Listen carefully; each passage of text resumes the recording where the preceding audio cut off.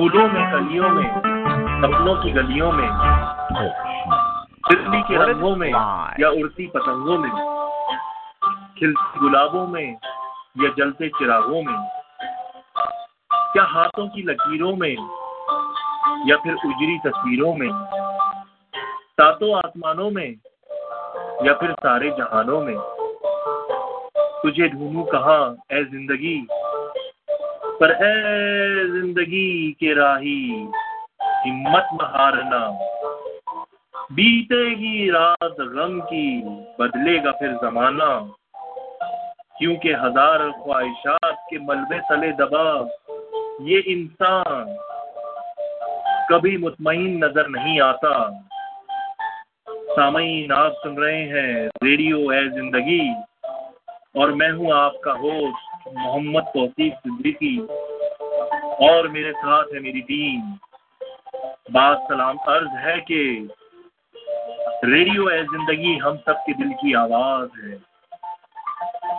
زندگی کی تلاش میں آپ میرا ساتھ دیں اور کال کریں ریڈیو اے زندگی پر اور کال کر کے آپ اپنی شرکت کا احساس سامعین تک پہنچائیں۔ اعوذ باللہ من الشیطان الرجیم، بسم اللہ الرحمن الرحیم۔ معزز سامعین السلام علیکم، آپ سن رہے ہیں باشعور سامعین کا باشعور ریڈیو پروگرام ریڈیو اے زندگی شکاگو، اور میں ہوں آپ کا ہوسٹ محمد توصیف صدیقی۔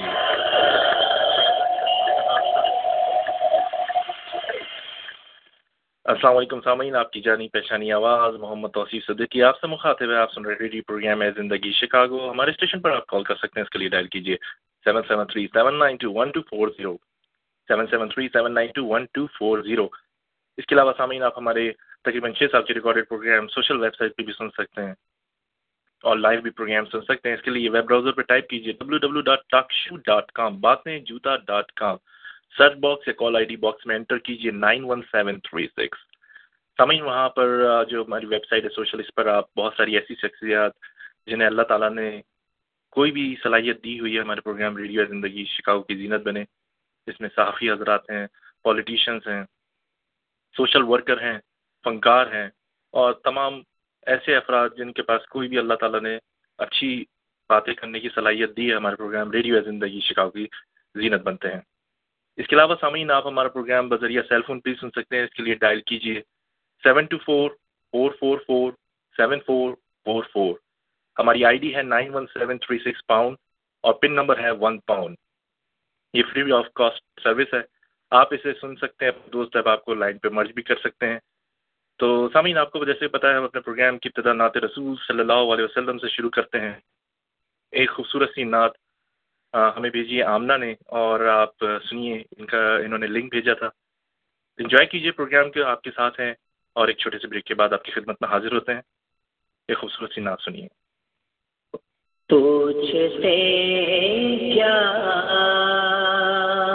ہو مدینے سے، میں کیا لایا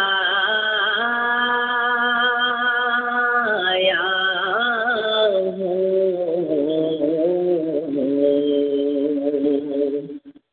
تجھ سے کیا مدینے سے، میں کیا لایا ہوں، اپنی آنکھوں میں مدینے کو بسا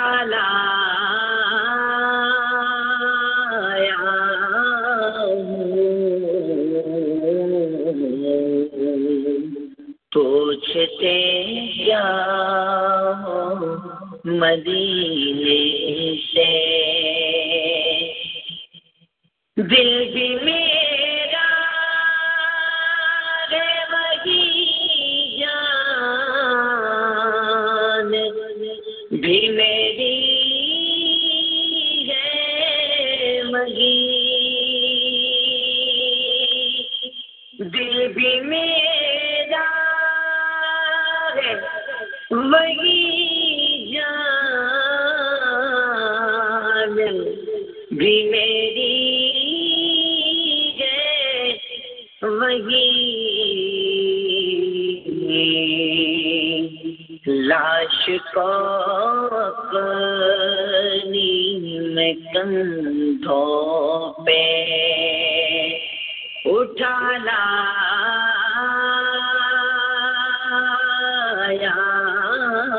ہوں، لاش کو اپنی میں کندھوں پہ اٹھا لایا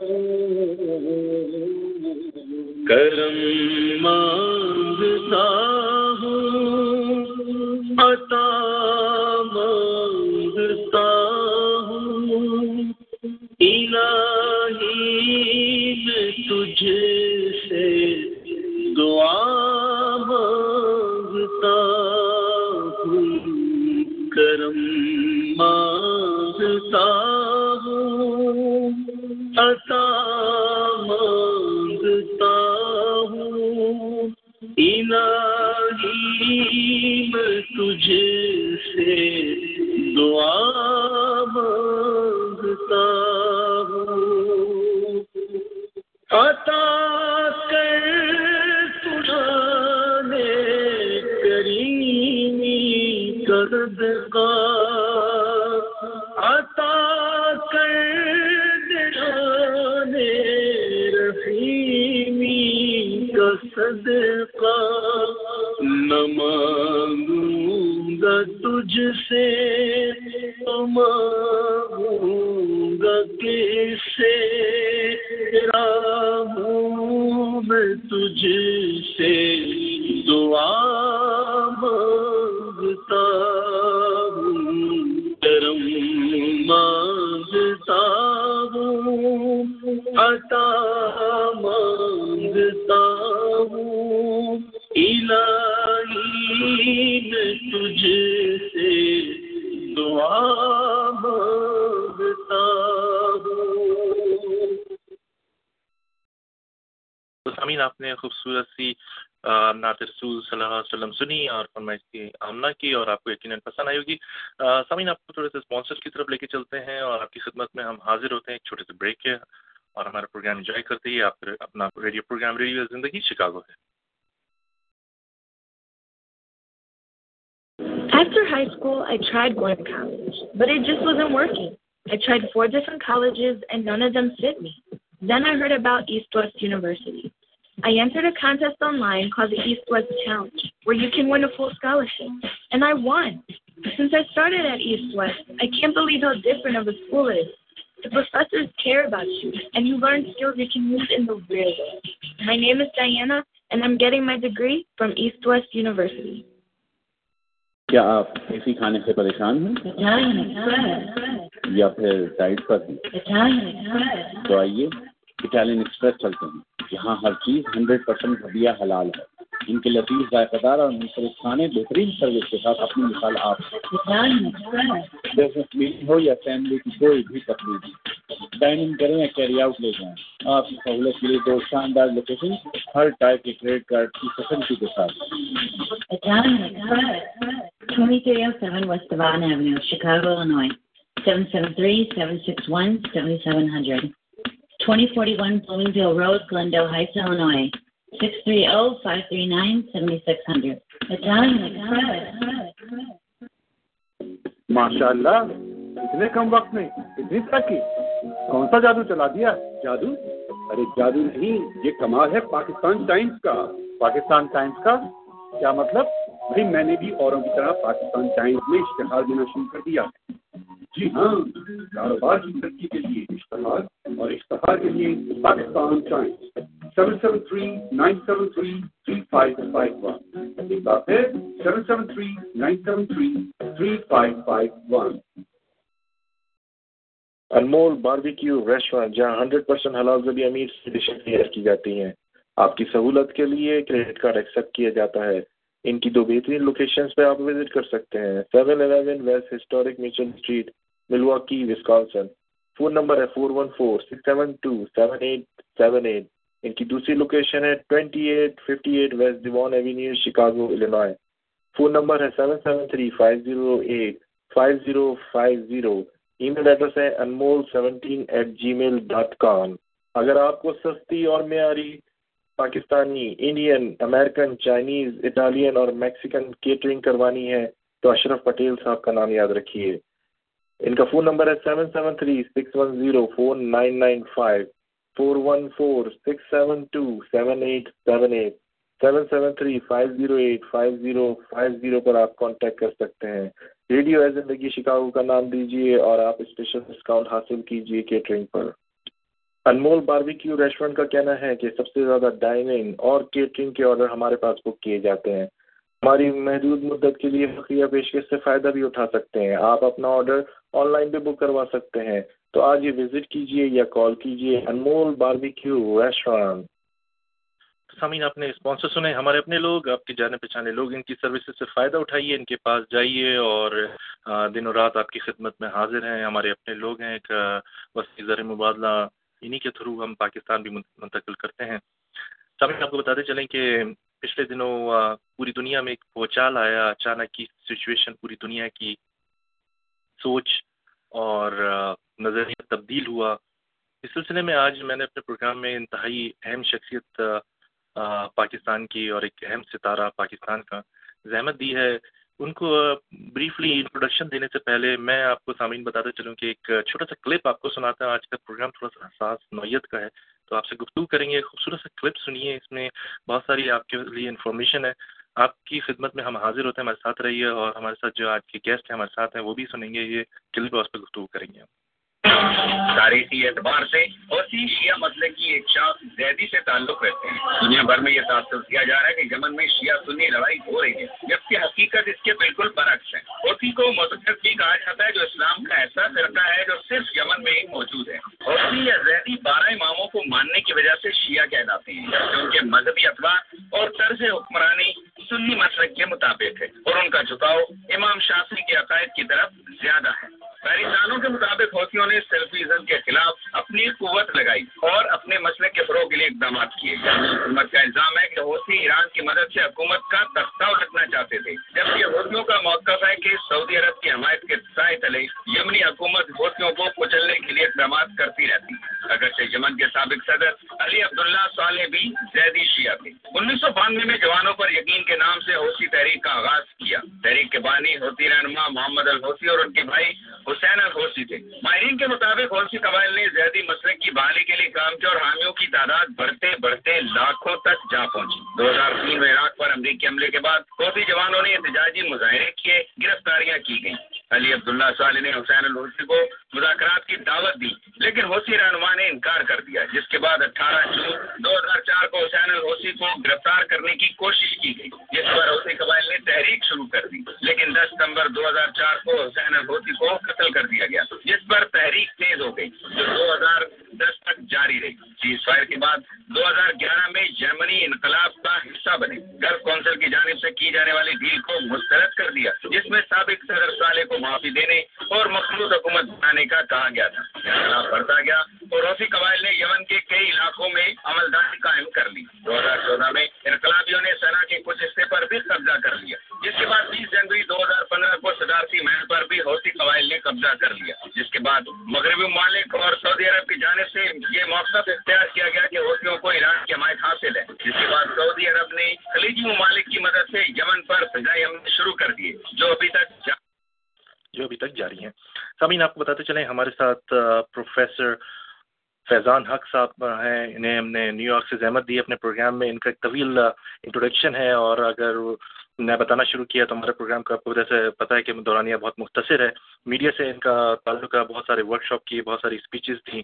اسلامک جو ہمارے ایشوز ہیں اس کے اوپر بڑی عمدہ طریقے سے پاکستان اور اسلام کو ڈیفائن کرتے ہیں. ABC, CBS, NBC اور YNN سے بڑے خطابات ہیں ان کے. ہماری خوش قسمتی ہے کہ انہوں نے ہمارا پروگرام جوائن کیا. السلام علیکم فیضان حق صاحب. جی وعلیکم السلام. بہت بہت شکریہ فیضان صاحب کہ آپ نے اس شارٹ نوٹس پہ ہمارا programme radio Zindagi Chicago join کیا. میں دل کی گہرائیوں سے آپ کا بہت شکر گزار ہوں. جی میں عزت افزائی کا لیے بہت شکر گزار ہوں آپ کا. اللہ تعالیٰ آپ کو مان میں رکھے. آمین.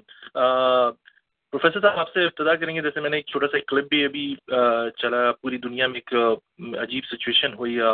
دنیا کی توجہ ہٹ کے دوسرے اپنے کاموں سے لوگوں کی ایک دم مڈل ایسٹ کی طرف متوجہ ہوئی ہے. سڈنلی سعودی عرب نے یمن پہ بمبارڈمنٹ کی اور ایک طرف یہ کہا جا رہا ہے کہ اس میں کچھ مسلم ممالک کی حمایت بھی حاصل ہے. اس میں اور بھی دوسرے ممالک ہیں اس میں حمایت ہے. آپ ہمیں یہ بتائیے گا یہ ایک دن کی تو بات نہیں ہوگی کہ ایک دن میں جھگڑا شروع ہو گیا یا کسی بات پہ اختلافات شروع ہو گئے.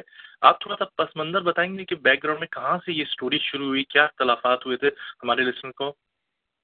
جی سب سے پہلے سننے والے تمام بہن بھائیوں کو بہت سلام, دعا اور پیار اللہ تعالیٰ کو ایمان میں رکھے. آمین. آپ نے جو فرمایا, جو آپ نے ابھی یہ پروگرام چھوٹا سا انٹروڈکشن دیا تھا, جی بہت جامع اس میں تبصرہ تھا کہ اس کی کیا بیک گراؤنڈ ہے. تو میں اس کی کچھ اور گہرائی میں جانا پسند کروں گا اگر آپ کی اجازت ہو. جی بالکل. وہ ایسے ہے کہ جو ارد گرد کے جو ممالک ہیں, ایران اور سعودی عرب کے جو ممالک ہیں, وہ ہمیشہ ایک کشمکش میں مبتلا رہے ہیں ان دو ممالک کی وجہ سے, کیونکہ دونوں ہی ملک, چاہے وہ ایران ہو یا سعودی عربیہ ہو, وہ استعمال کرتے ہیں پراکسی وارز یا نان اسٹیٹ ایکٹرز جن کو ہم کہتے ہیں, کہ ایسے غیر ریاستی تنظیمیں جو ان کے بہاف پہ ان کے انٹرسٹ کو فارورڈ کر سکیں.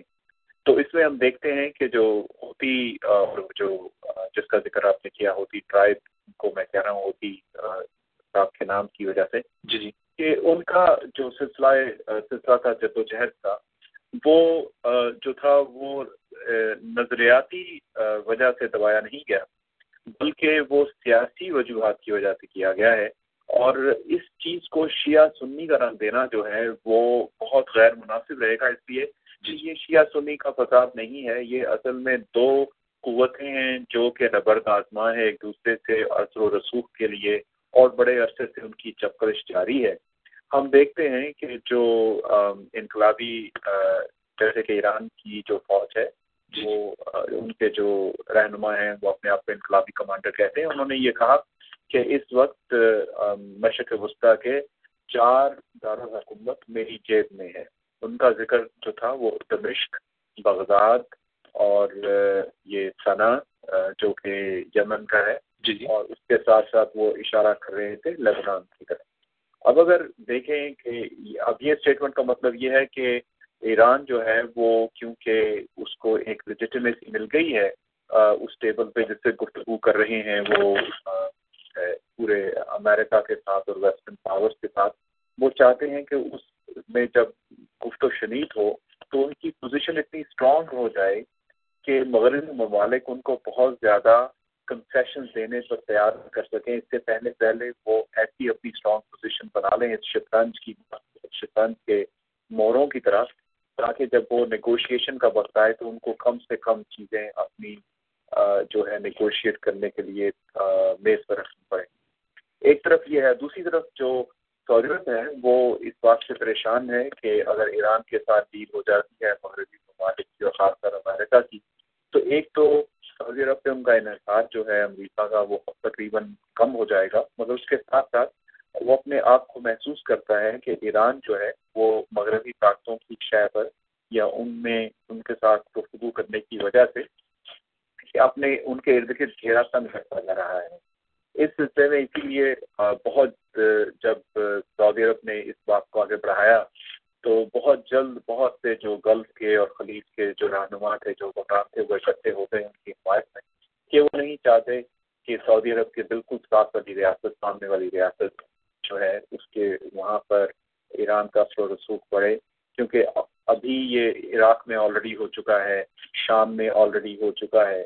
تو یہ وہ وجوہات ہیں جن کی وجہ سے یہ سارا سلسلہ ہے. اور اس میں ایک بات اور میں کہنا چاہوں گا ہمارے سامعین کے لیے, کہ ایک بات کو ذہن نشین رکھیں کہ جو ملک اور قومیں ہوتی ہیں ان کا کوئی پرماننٹ دوست نہیں ہوتا, ان کے مفاد ہوتے ہیں, انٹرسٹ ہوتے ہیں, اس کے مطابق بات کرتے ہیں. یہی ایران تھا جس کو کہ پریزیڈنٹ بش نے خود ایول ایکسس کہا تھا، یہی سعودی عرب تھا جس کے بارے میں ہم نے سنا کہ جو 19 جو خودکش حملہ آور تھے 9/11 کے جو تھے، ان میں اکثر جو تھے ان کا تعلق جو تھا وہ سعودی عرب سے تھا.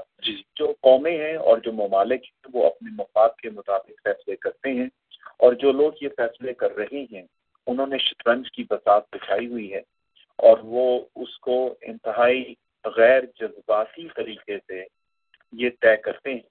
اور اس سلسلے میں ہم کو یہ سیکھنا چاہیے، خاص کر جو لوگ پاکستان سے تعلق رکھتے ہیں یا جو ہماری بات سن رہے ہیں جس میں بھی آپ کی، کہ ان چیزوں کو غیر جذباتی طریقے سے ہی دیکھنا چاہیے، کیونکہ جب ہم اس میں جذبات اور دینی باتوں کو لے آتے ہیں تو ہم اپنی زندگی تو مشکل کرتے ہی ہیں، لیکن وہ جو کانفلکٹ ہوتا ہے اس میں ہم ایسی چیزیں داخل کر دیتے ہیں جس سے ان لوگوں کو تقویت پہنچتی ہے جو اس کا ناجائز فائدہ اٹھانا چاہتے ہیں.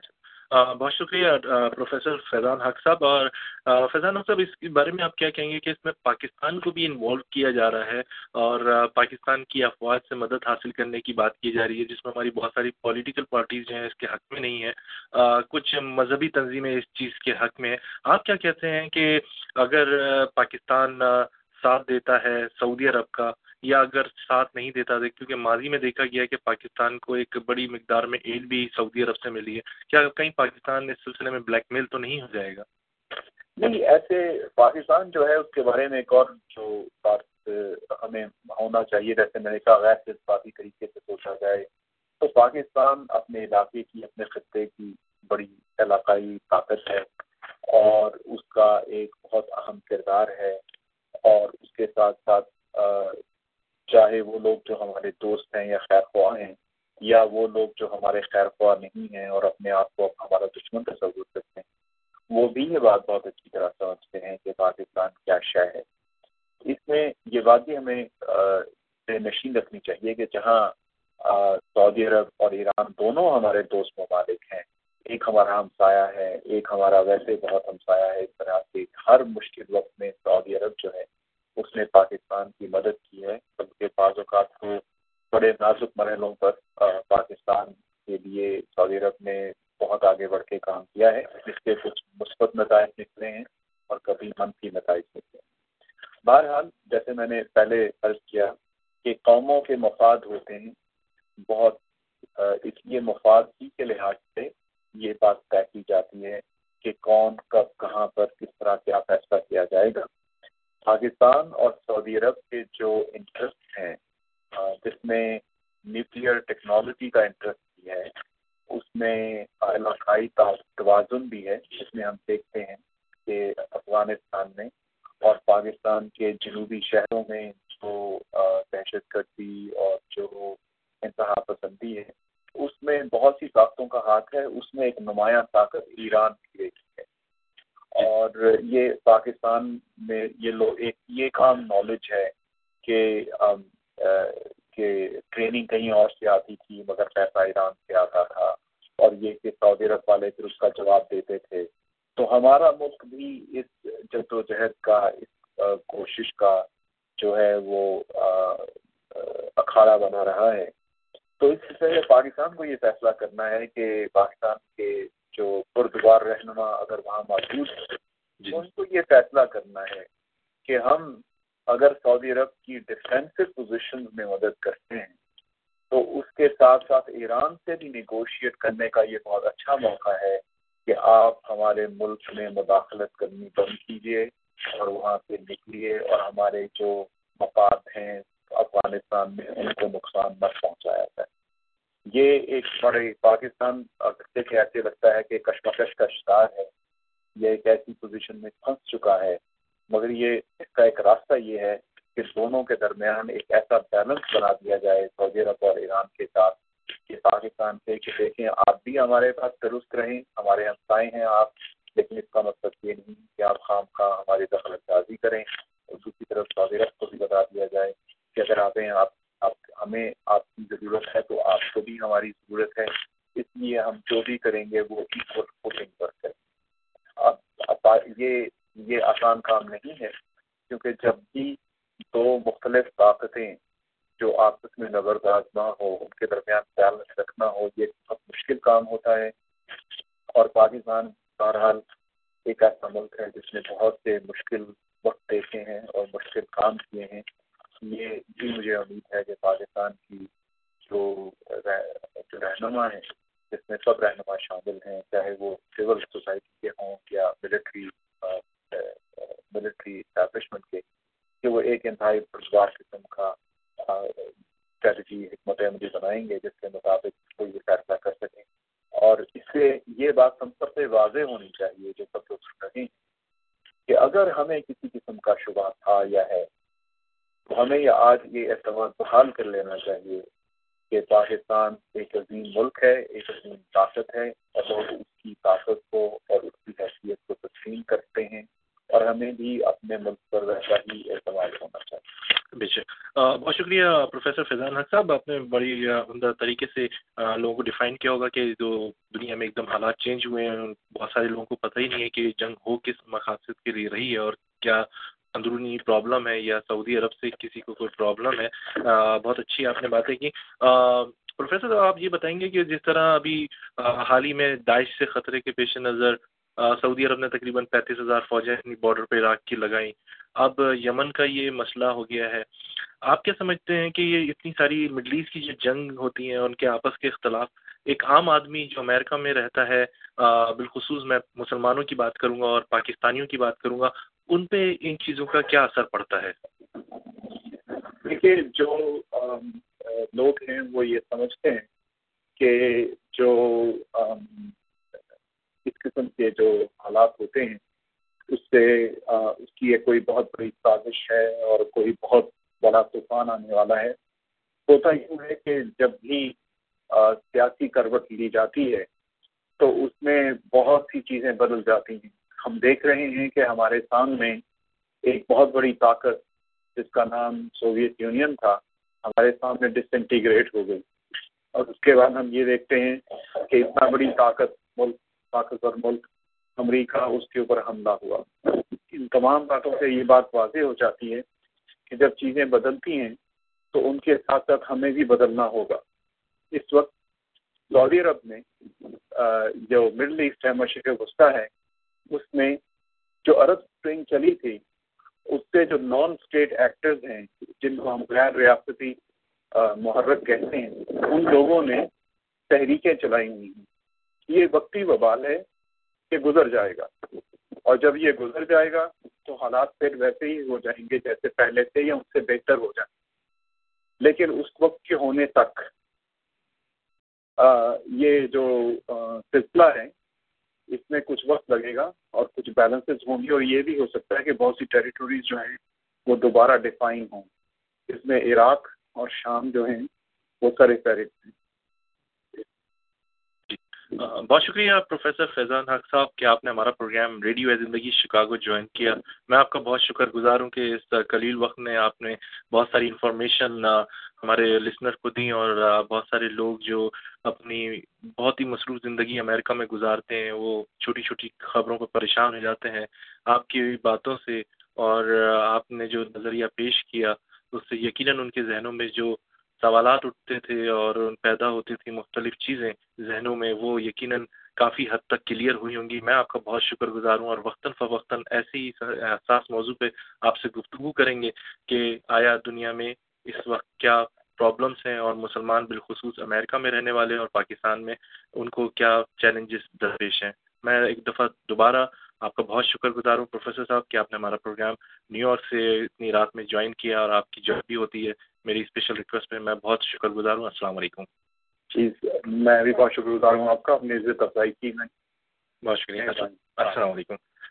سامعین، آپ سن رہے ہیں ریڈیو پروگرام اے زندگی شکاگو. ہمارے ساتھ پروفیسر فیضان حق صاحب تھے، انتہائی اہم کردار ادا کر رہے ہیں مسلم کمیونٹی میں، اور پاکستانیوں کے لیے بڑے اچھے اچھے لیکچرز آرگنائز کرتے ہیں اور باقاعدہ اسپیچز دیتے ہیں جا کر، اور بڑے خوبصورتی سے پاکستان اور اسلام کو ڈیفائن کرتے ہیں، اور جو ایک تعلق جوڑا جاتا ہے دہشت گردی سے پاکستان یا اسلام کا، اس کو بہت ہی احسن طریقے سے یہ اپنی ڈیوٹی سمجھ کر انجام دے رہے ہیں.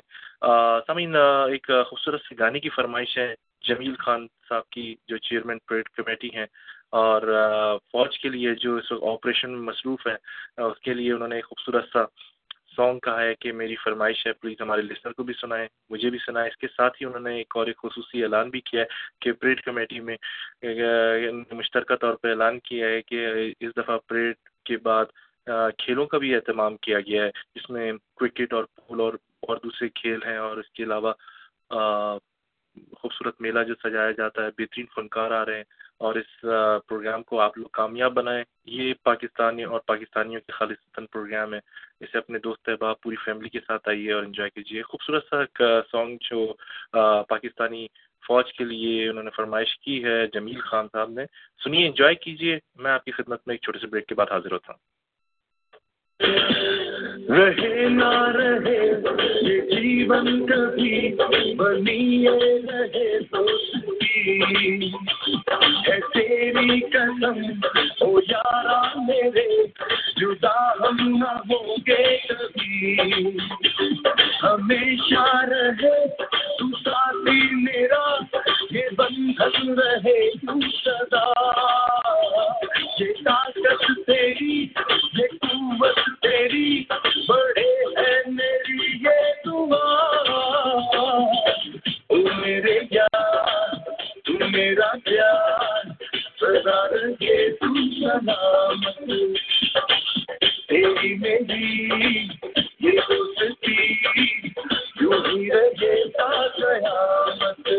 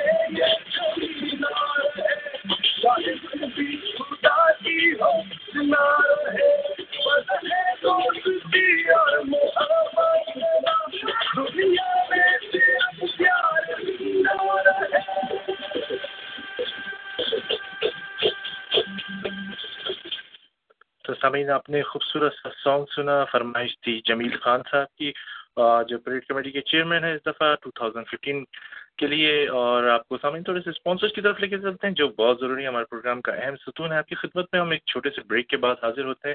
ہمارے ساتھ رہیے اور پروگرام کو انجوائے کرتے رہیے. Star auto repair and body shop. اگر آپ کی گاڑی خراب ہو گئی ہے تو آپ کو بالکل پریشان ہونے کی ضرورت نہیں ہے. آج ہی وزٹ کیجیے star auto repair and body shop. ان کا ایڈریس ہے 5000 north Clark street, Chicago, Illinois. ان کا فون نمبر ہے 773-561-9533. اکرم چودھری، عمران چودھری یا عرفان چودھری سے آپ کانٹیکٹ کر سکتے ہیں. ان کا کہنا ہے کہ بہترین میکینک ہمارے پاس موجود ہیں، سستے داموں پہ آپ کی گاڑیوں کی مرمت کی جاتی ہے. آج ہی وزٹ کیجیے star auto repair and body shop. آپ کے لیے فلیکسیبل آورز ہیں ان کے پاس 9 AM to 5 AM، تو اس موقع سے فائدہ اٹھائیے. آج ہی وزٹ کیجیے star auto repair and body shop, Chicago, Illinois.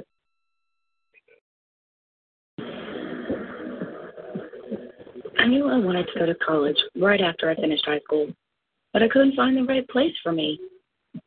When I found East West University, it was exactly the right school. East West has a great atmosphere. The teachers know me. They listen to me. They give me special attention to help me succeed. And I can even keep my job while going to school. My name is Letitia, and I'm getting my degree from East West University. تو سامعین sponsor سنے آپ نے ایک اور special announcement ہے اور add ہے اٹالین ایکسپریس کی طرف سے. اٹالین ایکسپریس سیٹرڈے سنڈے ان کے پاس بفے ہے 1099 میں گلینڈر ہائٹس کی لوکیشن پر. ایڈریس ہے 2041 Bloomingdale road, Glendale heights, Illinois. Phone number ہے 6305397600. آپ اپنی فیملی کے ساتھ جائیے ضرور اور فیملی کو انجوائے کروائیے کیونکہ یہ آپ کو اپنے لوگ ہیں اور اب فیملی گیٹ ٹوگیدر میں مزہ بھی آتا ہے. عموماً لوگ پیرنٹس کو گھر پر چھوڑ کے جاتے ہیں ایسے ایونٹس پر، اور جب بھی باہر نکلتے ہیں کوشش یہ ہوتی ہے بیگ مات کی کہ ماں باپ ان کے جو ہیں ہسبینڈ کے گھر پہ رہیں. ایسا نہیں کرنا چاہیے. آپ کو بتاتے چلیں سامعین کہ آپ سن رہے ہیں ریڈیو پروگرام ہے زندگی شکاگو. ہمارے اسٹیشن پر کال کر سکتے ہیں 7737921240.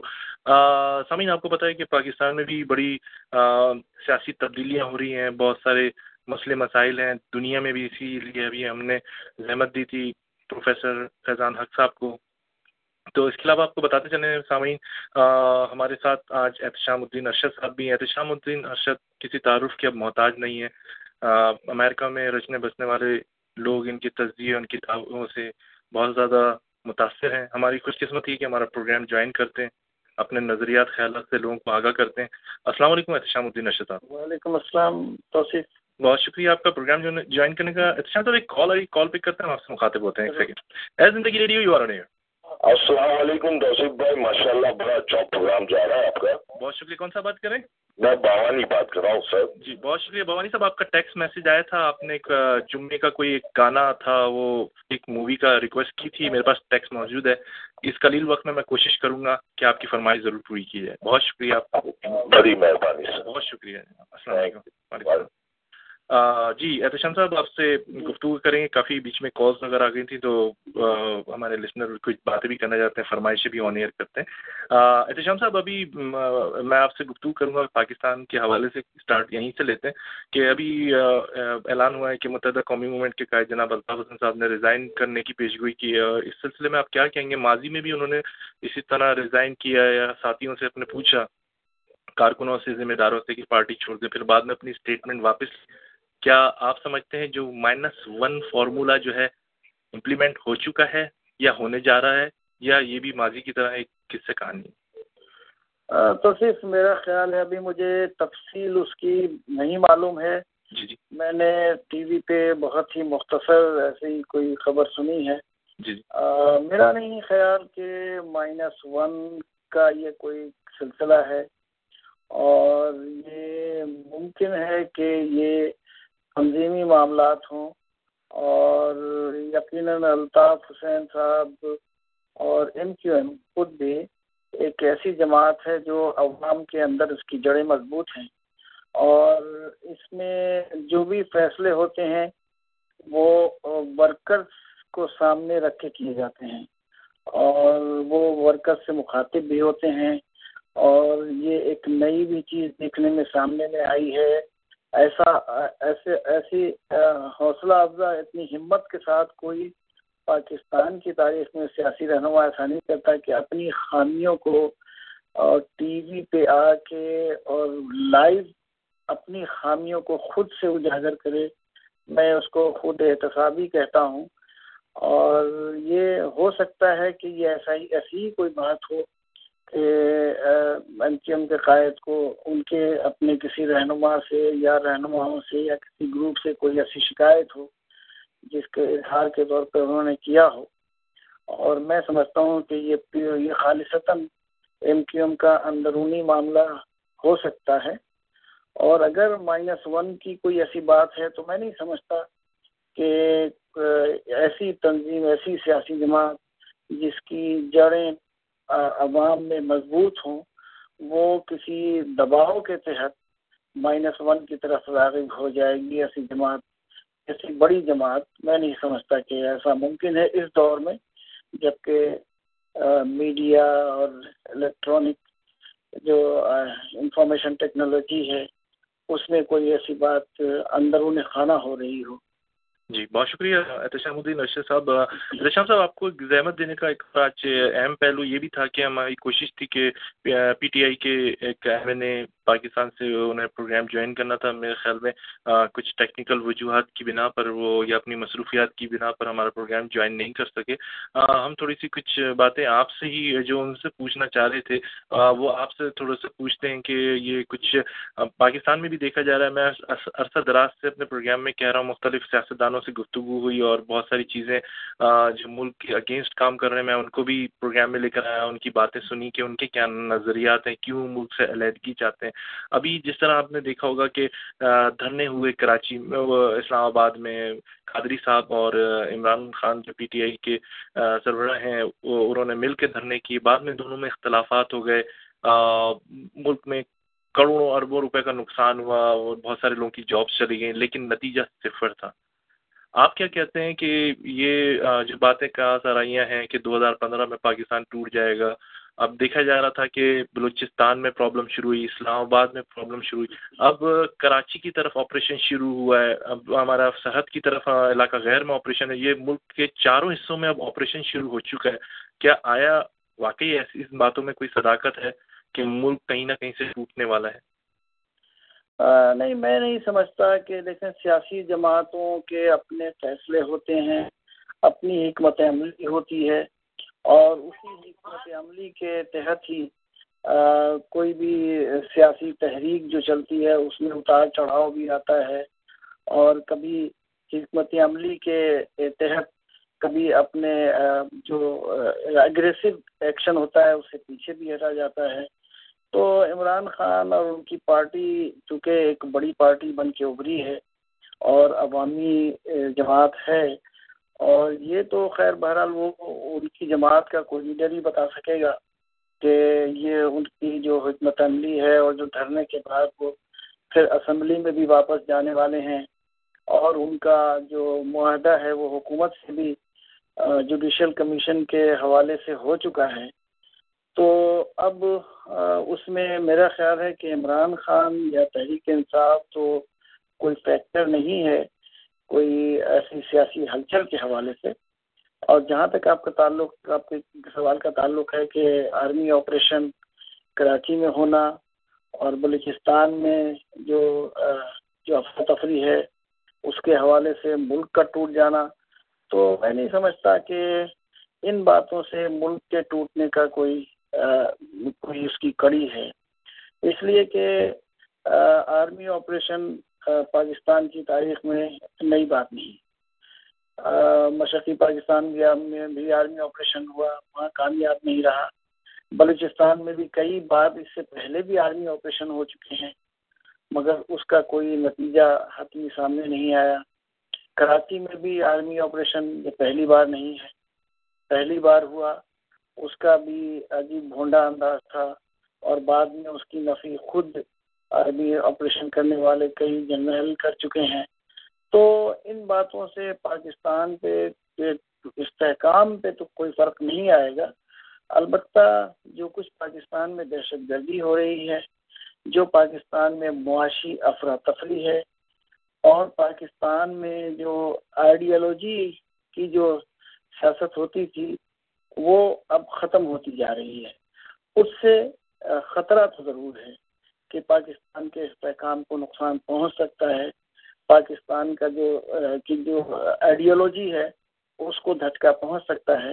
مگر یہ جو باقی باتیں ہیں کہ تحریک انصاف کا دھرنا دینا، پھر بعد میں اسمبلی میں واپس جانے کے بارے میں سوچنا، تو ان باتوں سے پاکستان کے استحکام کو کوئی خطرہ نظر تو نہیں آتا.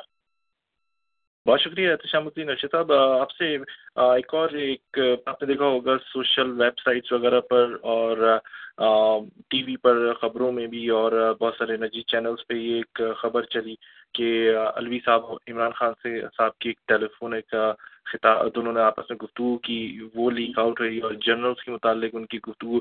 کیا آپ سمجھتے ہیں کہ یہ ایڈیٹنگ تو نہیں ہے؟ کیا ان کا امیج خراب کرنے کی کوشش کی جا رہی ہے؟ کیونکہ سیاست میں ان کا نام کافی اوپر آ رہا ہے. دیکھیں ابھی تک جو اس حوالے سے جو خبریں آئی ہیں اس میں خود تحریک انصاف نے ایسی کوئی تردید تو نہیں کی ان باتوں کی کہ یہ ہماری آواز نہیں ہے یا ہم نے ایسی کوئی بات کی نہیں ہے. اور ہمارے ملک میں جو میچیورٹی ہے پالیٹکس کی، اس کے بارے میں تو کم از کم مشکوک رہتا ہوں کہ میچیورٹی پالیٹکس میں ہمارے اندر نہیں ہے. ہم جذباتی لوگ ہیں، چاہے ایک ورکر ہو، یا چاہے ایک سیاسی رہنما ہو، چاہے ایک جرنیل ہو یا ججز ہوں، ان سب کی جو میچیورٹی ہے وہ مشکوک رہتی ہے.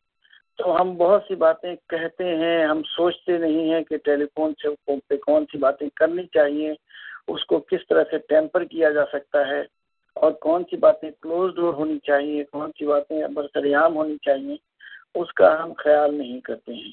اور یہ انہی چیزوں کا نتیجہ ہوتی ہے.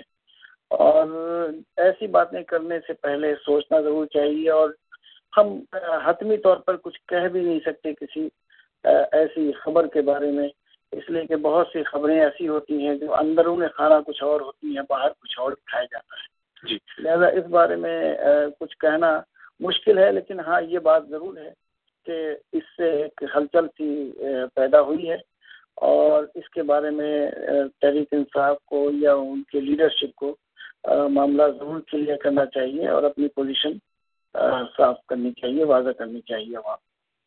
بہت شکریہ احتشام الدین ارشد صاحب. لاسٹ آپ سے میں ایک کوشچن کروں گا، کیونکہ ان کا ابھی جوڈیشل کمیشن بھی بیٹھا اور پھر اس کے باوجود بھی تند و تیز جملوں کا تبادلہ خیال ہوا، اس پہ بھی تم اعتماد ہونے کے باوجود بھی پارٹی میں دونوں میں اختلافات پایا جاتا ہے. اس کی کیا وجہ ہے؟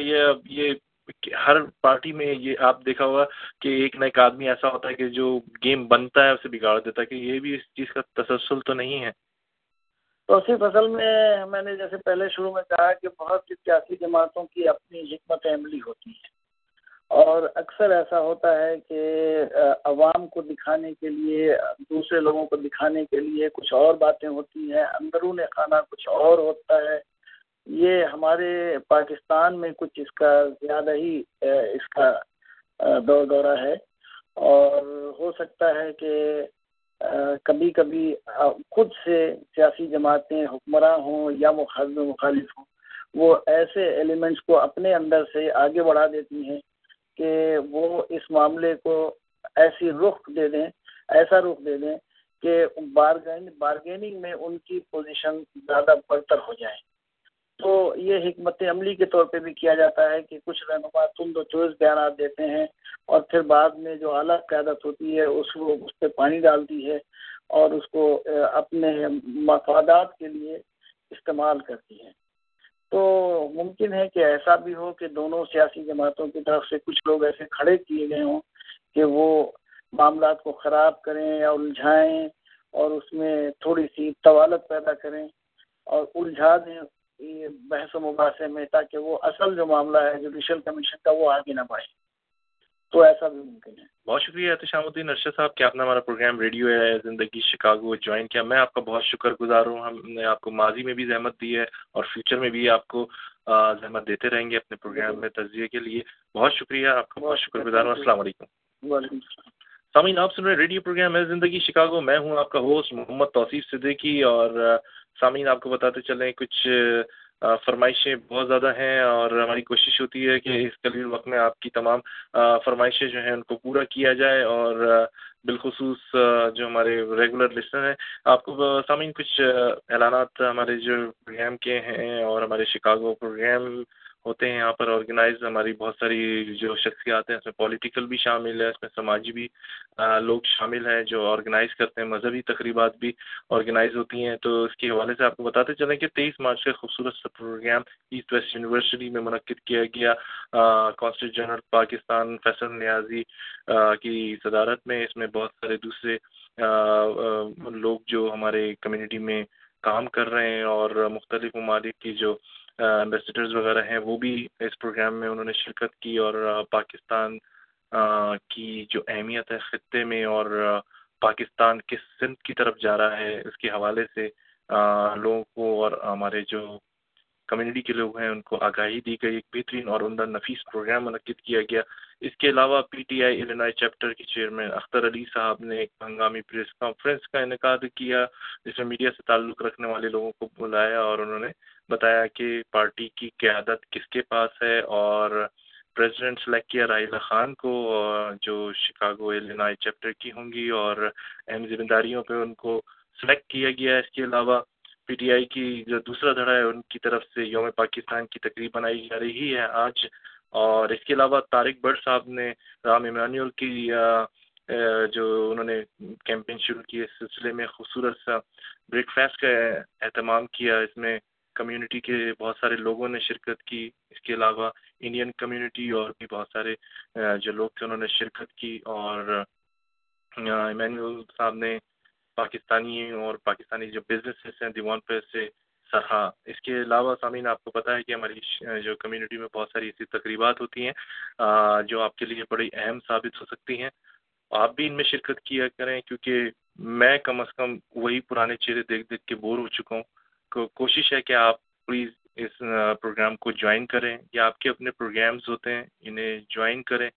آپ کے خیالات نظریات سے لوگوں کو آگاہی ہوتی ہے، اور آپ کی جو سوچ ہے وہ لوگوں کے لیے، اور آپ کا جو ویژن ہوتا ہے ایک مشعل راہ ہوتا ہے، اور آپ کی بات سنی جا سکتی ہے، اور باقاعدہ لوگ اس پہ فوکس بھی کریں گے. جو پریزیڈنٹ وغیرہ مختلف آرگنائزیشن کے ہیں ان کی سمجھ میں آئے گی. ہمارے ایک بہت اچھے دوست سلیم دانش، انہوں نے کافی عرصے سے ایک لنک خوبصورت سا بھیجا ہوا تھا، اور وہ پروگرام بھی پاکستان میں سن رہے ہیں. ان کا گایا ہوا ایک مشہور گانا ہے، انہوں نے لنک بھیجا ہے، سنیے، انجوائے کیجیے. میں آپ کی خدمت میں واپس ایک چھوٹے سے بریک کے آتا ہوں.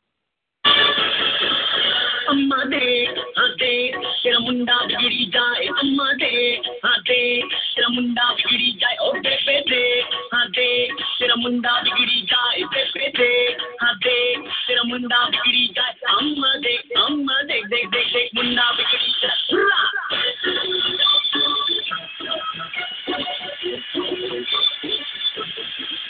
اماں دیکھ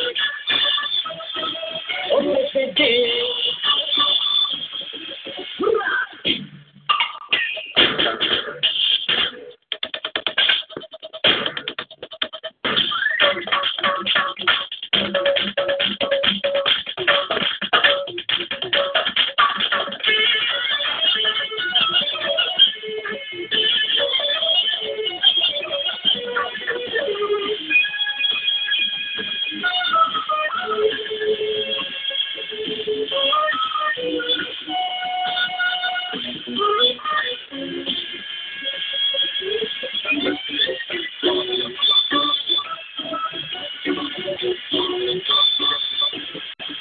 میری شادی جلد کرا دے، اس کو گھوڑی پہ بٹھوا دے، دلہن پتے کی کوئی یاد، پھولوں والی تیز سجا دے، جب یہ گھونگھٹ میں شرمائے، اس کو دیکھے بدن چرائے، جیسے دل کی پیاس بجھائے، ایسی رات ملن کی آئے. اماں دے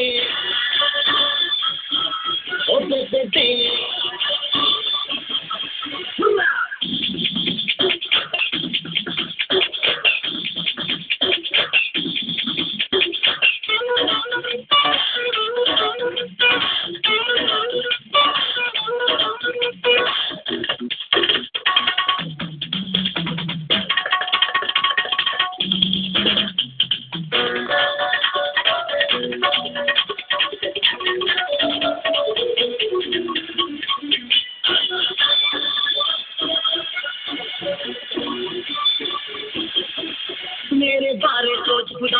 रहता हूँ मैं मारा मारा, ना हो जाऊँ मैं आवारा, रह ना जाऊँ कहीं गंवारा, जब भी बजे कहीं शहनाई, इसको डरती है तन्हाई, तेरी समझ में कुछ ना आए, इसको अल्लाह ही समझाए। अम्मा दे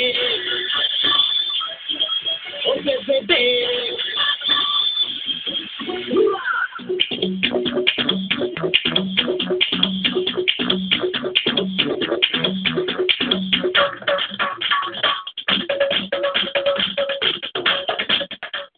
तो सामीन आपने खूबसूरत सा सॉन्ग सुना, सलीम दानिश ने लिंक भेजा था।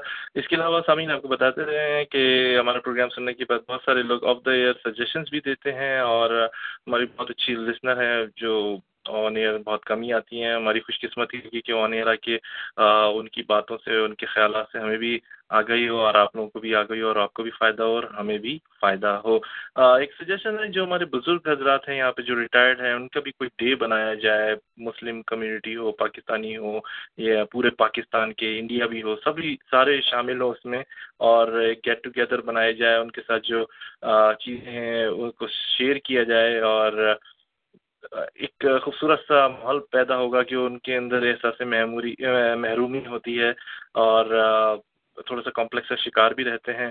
तो ये भी एक अच्छा आइडिया है कि एक ऐसा सेंटर भी बने जहाँ लोग बैठ के थोड़ी देर गेट टुगेदर करें, उसके बाद अपने अपने घरों को चले जाएं। फरीद नवानी की फरमाइश है और एक खूबसूरत सा गाना सुनते हैं किक मूवी का, और आप इसके साथ ही मोहम्मद तौसीफ सिद्दीकी को इजाज़त दीजिए। अल्लाह आपका हमारा सबका निगहबान। अल्लाह हाफ़िज़।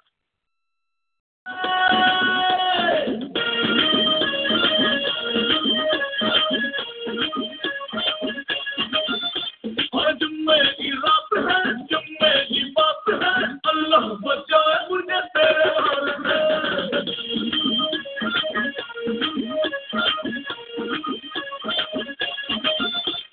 सारी की सारी है तू काला बारी के, मुश्किल है खुद को बचाना और न डाल मेरी जान निकाले। अल्लाह बचाए मुझे हाल तेरे प्यार से।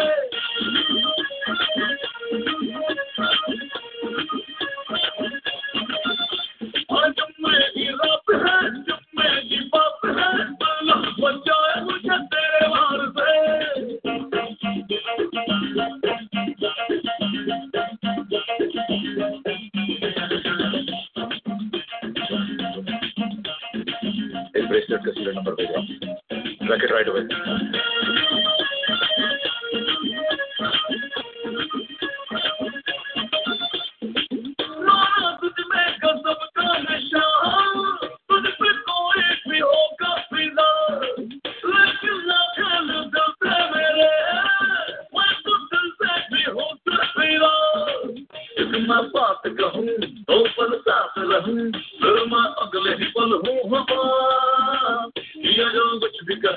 मुझे कुछ याद नहीं, करूँ मैं क्या ये मुझे